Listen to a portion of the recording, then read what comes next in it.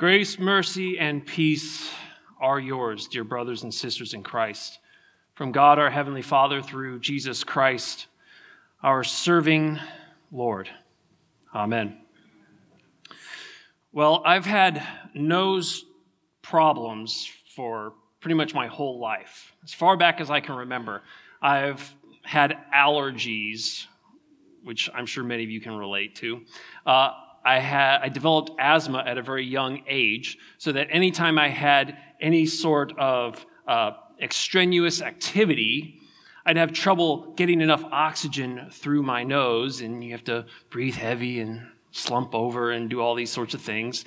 And then you add on top of that sinusitis, sinus infections, nasal swelling, sinus swelling, the list goes on.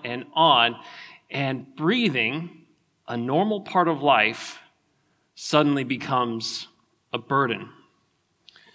Well, when I was about 30, I finally decided to do something about this, and I had a doctor look at it and say I had a deviated septum. So if you're not familiar with it, the middle part of your nose called the septum. And normally it's supposed to go straight up the middle so that your two nostrils are evenly sized, right? And air can go evenly through them. But if it veers to one side or the other, it's called a deviated septum. And then it makes breathing more difficult. And so the doctor can go in and fix that. And that's what I had done. And it made things a lot better. Now, it didn't do anything for allergies or the sinuses or anything like that, but it did make breathing a lot better. Well, the sainted Dr. Norman Nagel, a former professor at Concordia Seminary, St. Louis, wrote an article about the office of the Holy Ministry, the pastoral office. And he wrote about its relation to the rest of the church, all of you, those who are not in the clergy, so pastor and the church. And he likened it to two nostrils of a nose. So the church and the ministry, the people and the pastors, they're like two nostrils of one nose, okay? And he gave some examples of time in history where the church favored one side or the other. And so as like a deviated septum, you might imagine that this can cause some problems. And we see this in the church today. Even congregations within our own synod, there are some strong leanings to prefer the church over the ministry.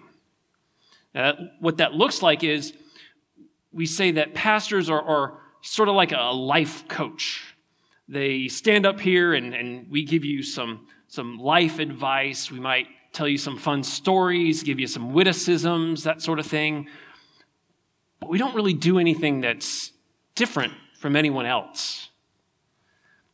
But that's not the truth. But it's not surprising that we would have that opinion because we find ourselves in a supremely egalitarian society.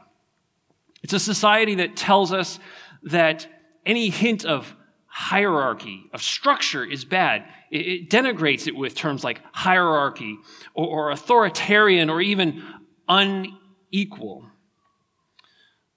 It tries to tell us that we're all interchangeable widgets, that we're all the same. Just take this person, put them over here, just switch them around. We're all the same.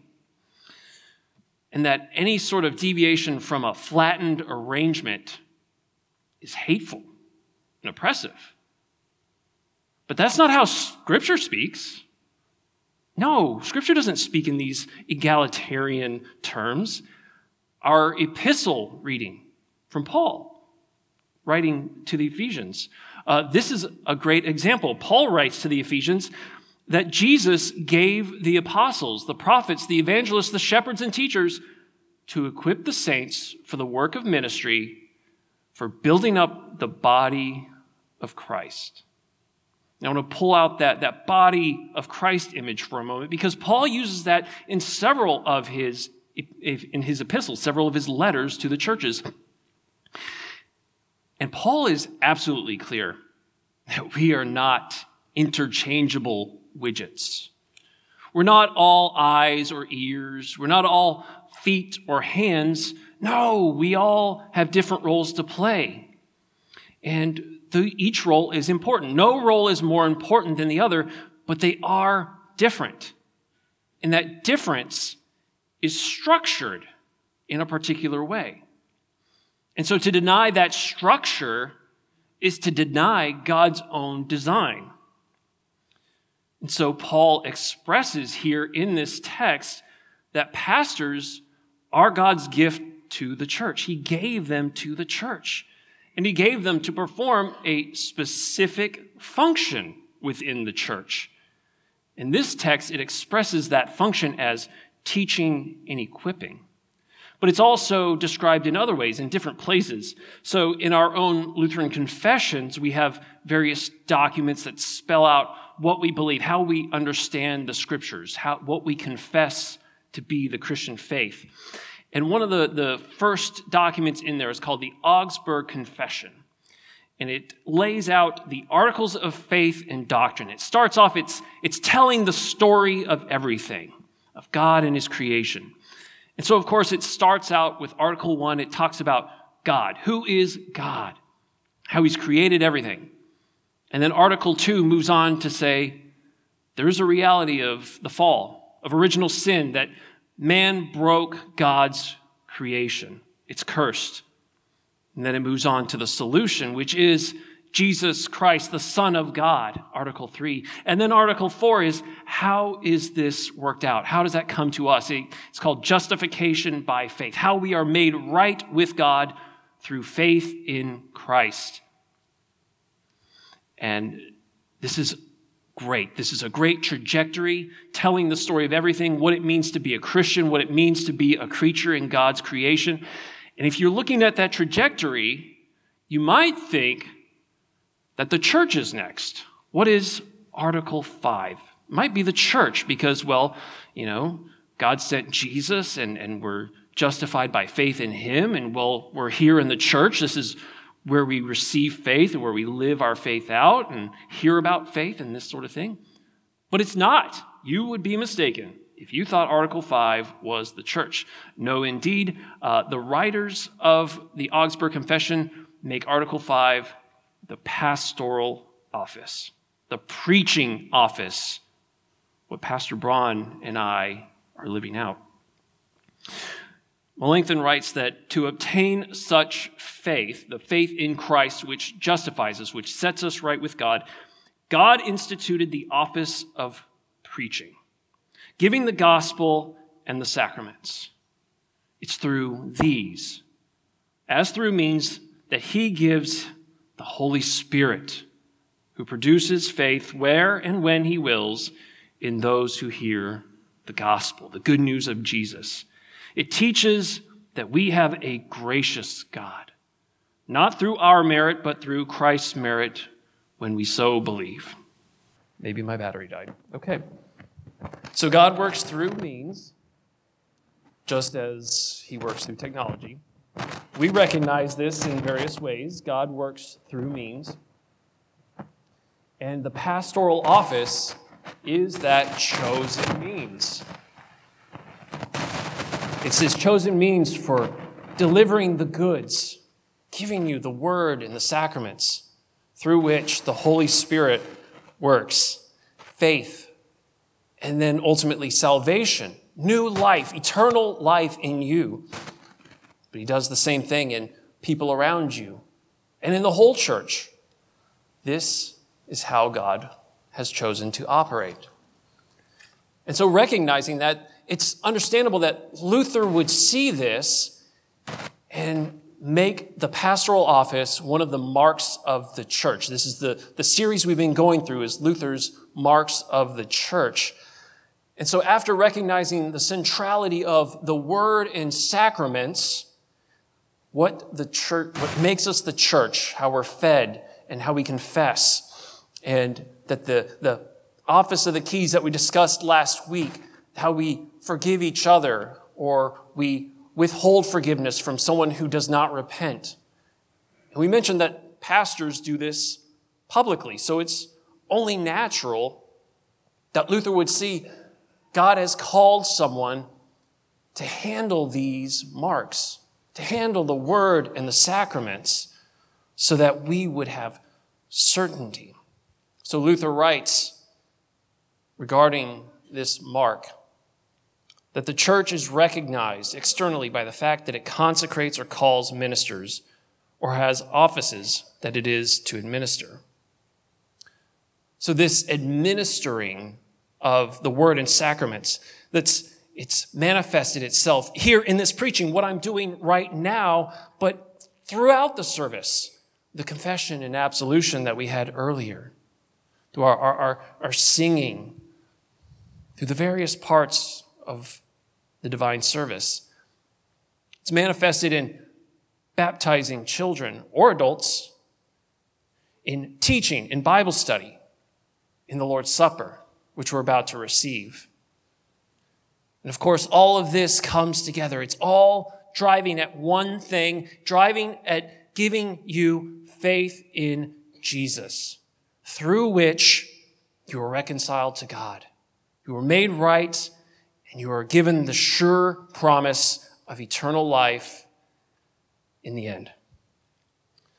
And so God calls men into this office to administer these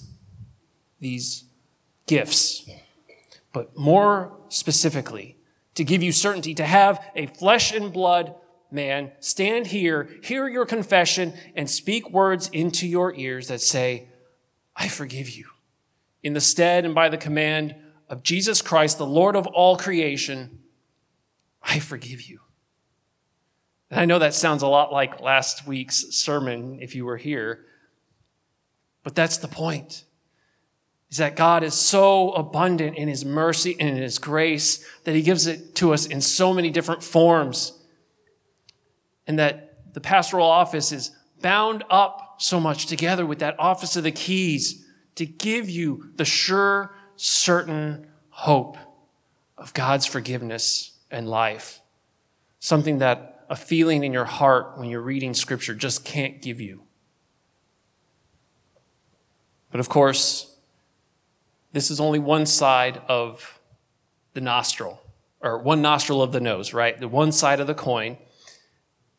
And we don't want to emphasize one side over the other. There are those churches that we said earlier that emphasize the church over the ministry. And we don't want to do that, but it's just as bad to lean the other way, because the deviated septum works either way. So there are churches that will emphasize pastors over the church. And they'll say that, you're here and you're not really doing much of anything. You just come here, let us do all the work, and then you go out and do whatever. But that's not what God calls us to. That's not how Scripture speaks. That's not reality. Instead, what we see is not only is the pastoral office a gift to the church, but the church is God's gift to the pastoral office. Okay? So, yes, you pay our salaries. We recognize that, and we're thankful for that. But that's not just it, right? You are called here, and you give us purpose in many ways, right? The church and the office are two nostrils of one nose. You can't separate them. You're always together. They're always together.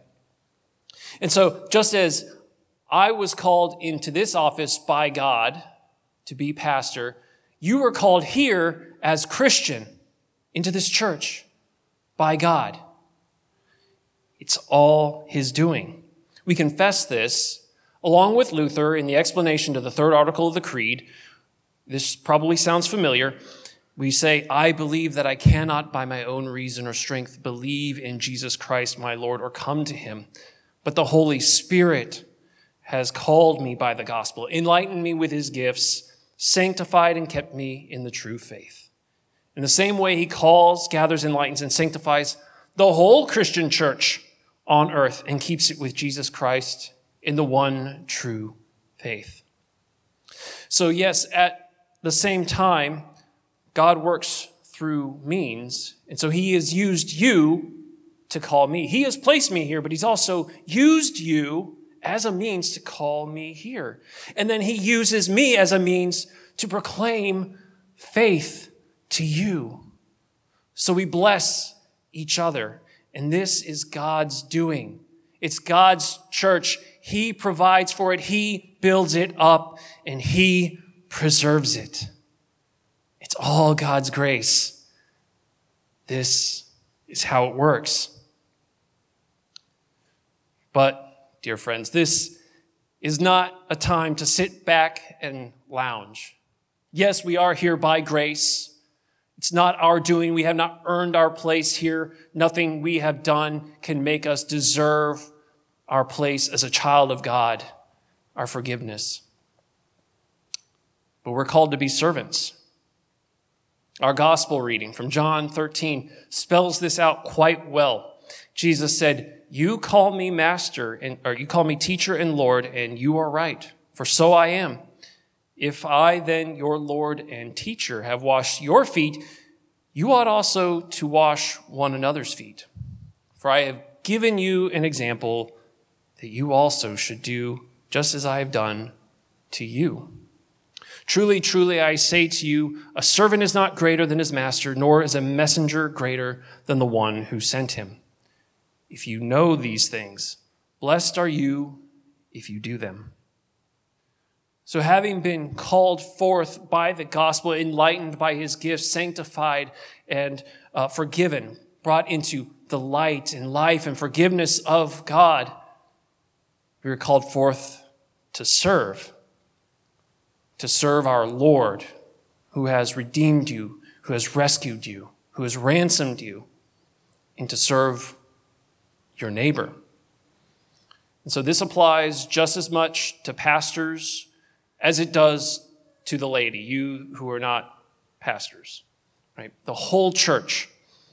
Jesus said to his disciples, meaning all his disciples, "You know that the rulers of the Gentiles lord it over them, and their great ones exercise authority over them. It shall not be so among you, but whoever would be great among you must be your servant, and whoever would be first among you must be your slave. Even as the Son of Man came not to be served, but to serve and to give his life as ransom for many." And this is not new, dear friends.